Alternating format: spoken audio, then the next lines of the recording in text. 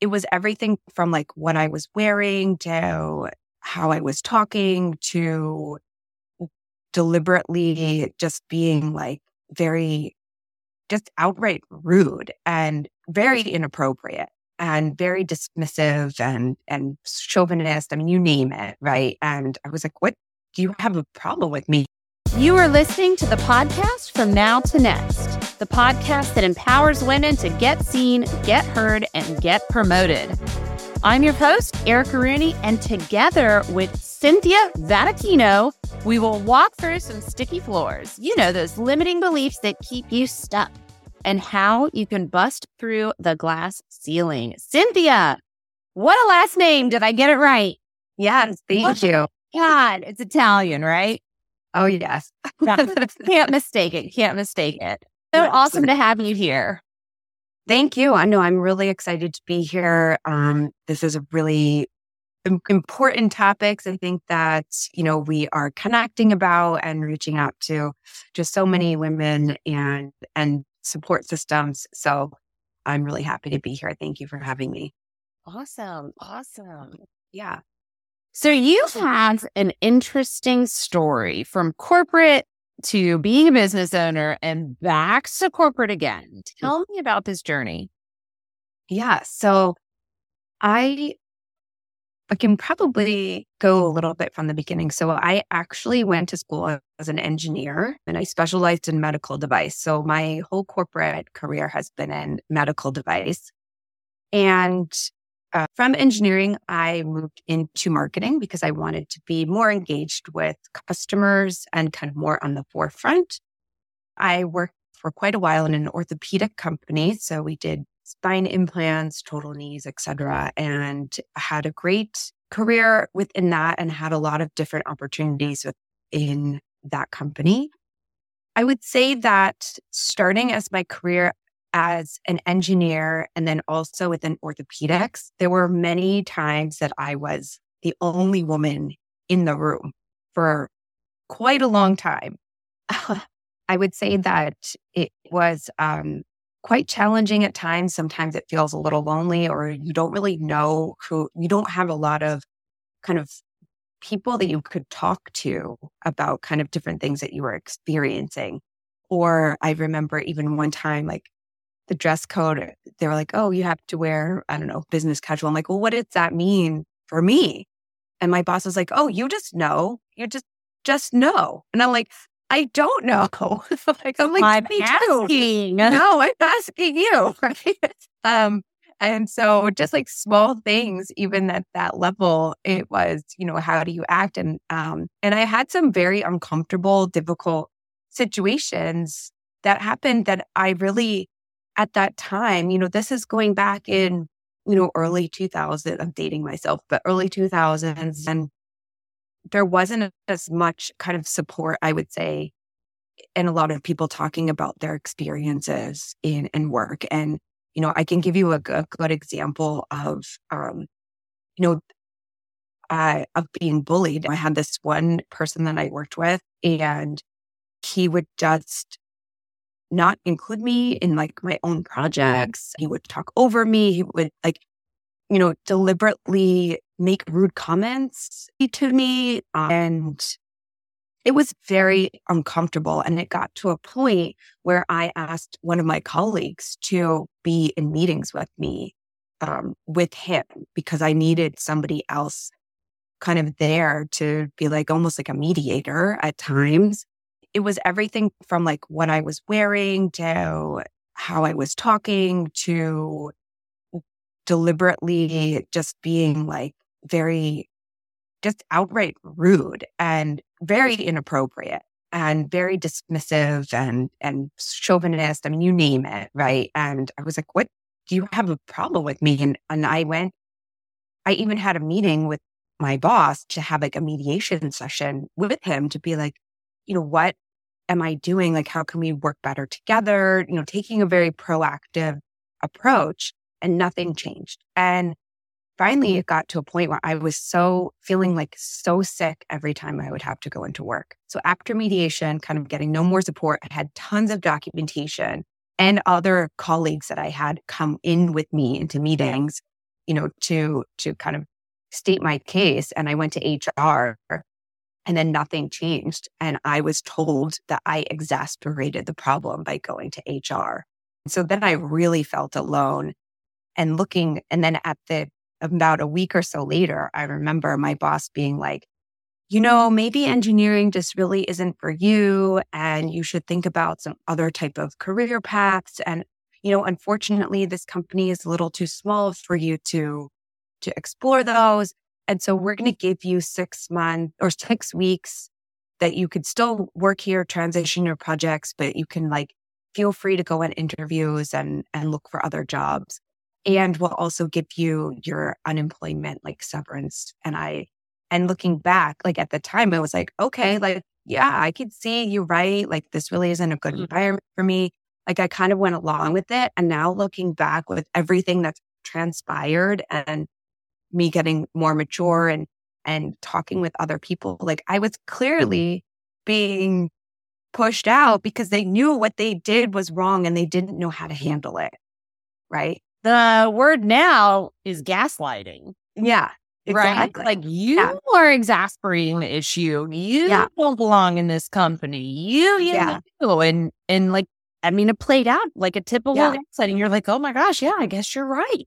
Yeah. And and I trusted my boss. So then I went into marketing and the environment was so much better. It's such a better position for me. Then now I'm in orthopedics again. I'm in a boys club. And a lot of times, again, you're the only woman in the room. And I would say that majority of the time, it was great. It was definitely a work hard, play hard kind of environment. I developed some really great relationships. So that was really great. But I also remember another time, another good example of some different challenges. Part of my job was going and working with a number of surgeons and training them and working on new products and new product development and attending surgeries to be a clinical support. So that is a big part of my role. And one visit, I was told the surgeon, I was like, I have to take the red eye. We can go to dinner, but I have a red eye flight. I have to be on it and I can't switch it. And he's like, yeah, that's okay.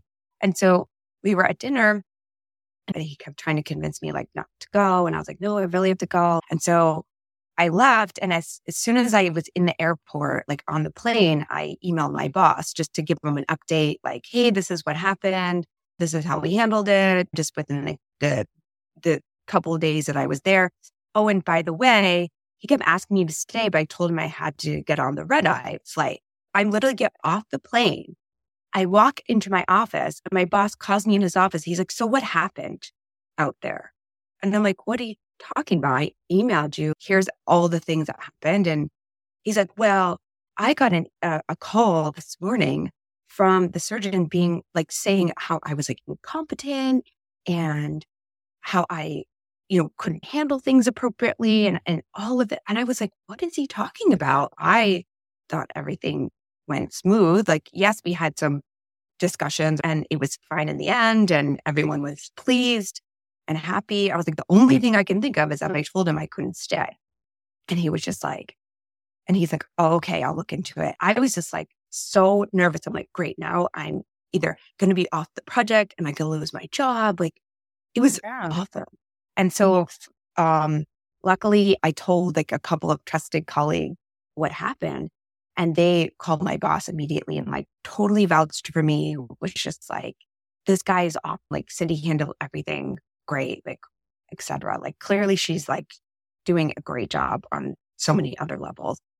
And then after that, I basically told my boss, I was like, I'm not going to be alone with him again. And I was like, you need to ensure that won't happen. It's just those types of things, right, that happen that I think today would never fly. So kind of coming from that, growing up in those different types of environments and kind of overcoming a lot of that and feeling you have to be on your game all the time to prove yourself because you don't want any kind of misinterpretations or not just misinterpreting your efforts, but then you have to kind of prove that you are really good at your job, right? That you can't have any kind of missteps, I would say. I left because I was starting to get burned out in that environment. I was teaching Pilates and yoga on the side because I found kind of a refuge in those environments. It was very supportive and open. And what drew me to it, it was one area of my life that I didn't have to prove myself, right? I didn't have to perform. I didn't have to be the best. I didn't have to be perfect at it. And yoga is very like meeting you where you're at. Yeah. Comparisons, like just be in the moment, like all about you. Yeah. And it was like, I just remember being in class one day and someone being like, if you just feel you need to sit here, just sit here. It's starting to really teach me about trusting in my instincts and trusting in my body and trusting in what I needed at that exact moment, not what I felt I should be doing or I should want or I should, like all the shoulds kind of started going away. And it is really true, and I was very fortunate. I had amazing teachers that it was really true that like what you practice on the mat does weave into everything else in your life. It really kind of opened my eyes to give myself permission to just be, right? And just be in that moment and to accept what was going on or to let things just settle and process and to start really tapping into my instincts and moving through fear, I would say is a big lesson. I used to teach yoga when I worked for Verizon, and I'm a huge like fitness fan. I need to incorporate more yoga in my life. Yeah, me too. Right? But how did you make this transition or make the decision to leave?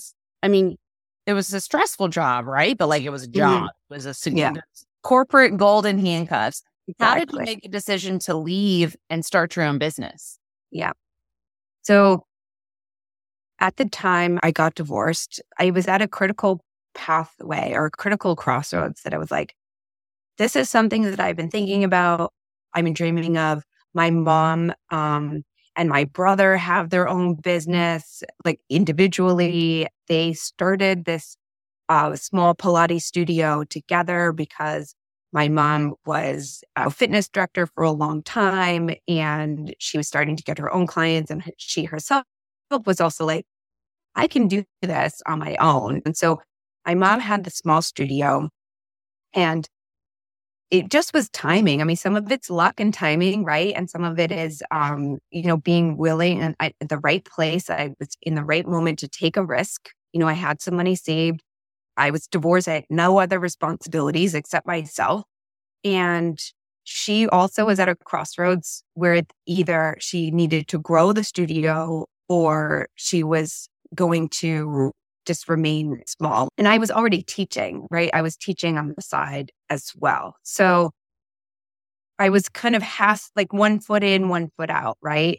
Already. And so I was like, you know what? I just went through this horrible divorce. I am not happy in my job. Let me just try it for a couple of years. I'm going to help her out. She's helping me. It was like a win-win situation. And I said, okay, let's do it. And my plan was only to do it for like a couple of years to kind of get my feet back on the ground, kind of recover from like an emotional, traumatic situation. And I joined and I remember like walking in and just being like, oh my God, because I went from like very structured, like corporate, where you call IT and they come and fix your computer. And you did this for 6 years, right? Yeah. All right. So this is a lot. This is a lot of growth, right? Always. So I hear you talk, we talked about kind of like the first stage in corporate where it's you're orthopedic, male dominated.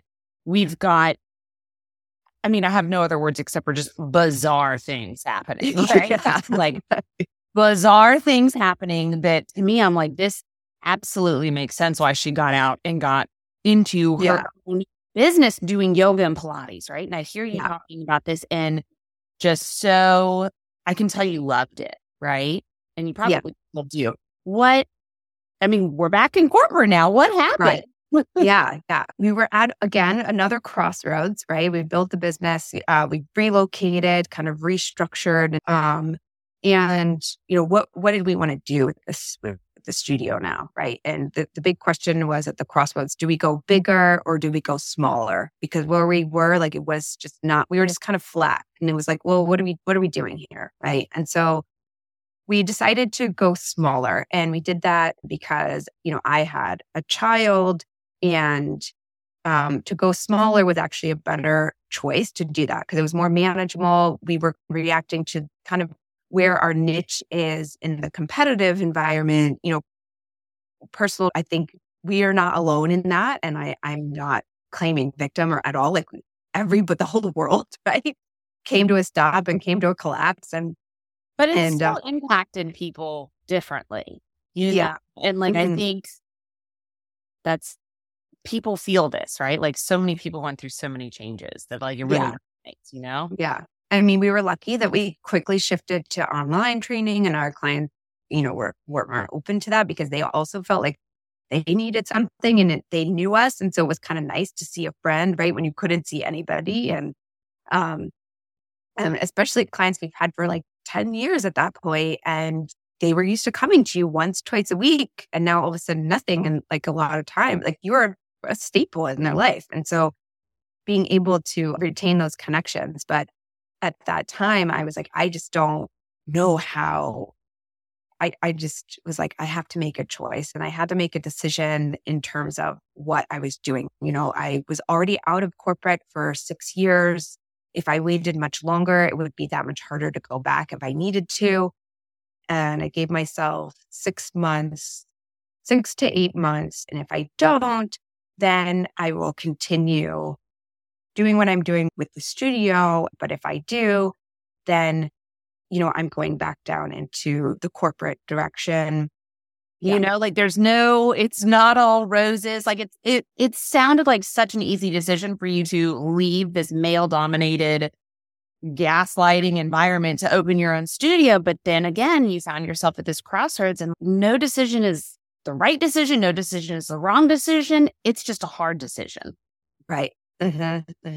Yeah. You have to make the best decision with the information that you have at the time and a little bit of foresight as to what that decision is going to impact, what it's going to change, and evaluating the consequences of that decision. And consequences doesn't necessarily mean bad things, right? Consequences is just, well, what happens after we make this decision? And being able and being okay with, pros and cons in both, right? I mean, that's part of life. And I think that's part of always growing up and being forced to have to make those decisions, right? And we look back and like, do I have certain regrets? Of course. Absolutely. But at the same time, it's like, well, I had to make the right decision for the right time. Well, I think such a big thing that we all need to remember is that we're all going to have these hard decisions, right? And we should trust our instincts. And if you so happen to be wrong and the bottom falls out again, or you find yourself in another environment that doesn't work for you, there's always another decision to come after that, right? Right. Like you are always going to be the one driving the bus. Question that I ask all my guests, Cynthia, is imagine if you were talking to the Cynthia from 2005. You're working your way up. You're in these male-dominated industries. You're all the things. What would you tell her today? I would say to try and go after the big dreams and to not be afraid of what they are and to dream big and to really explore them and try them. Cynthia, if somebody wanted to connect with you, because I'm sure this story resonates with so many, where can they find you? LinkedIn is probably the best. It was so awesome to hear your story. Thank you. Thank you for having me. It was so great to chat with you.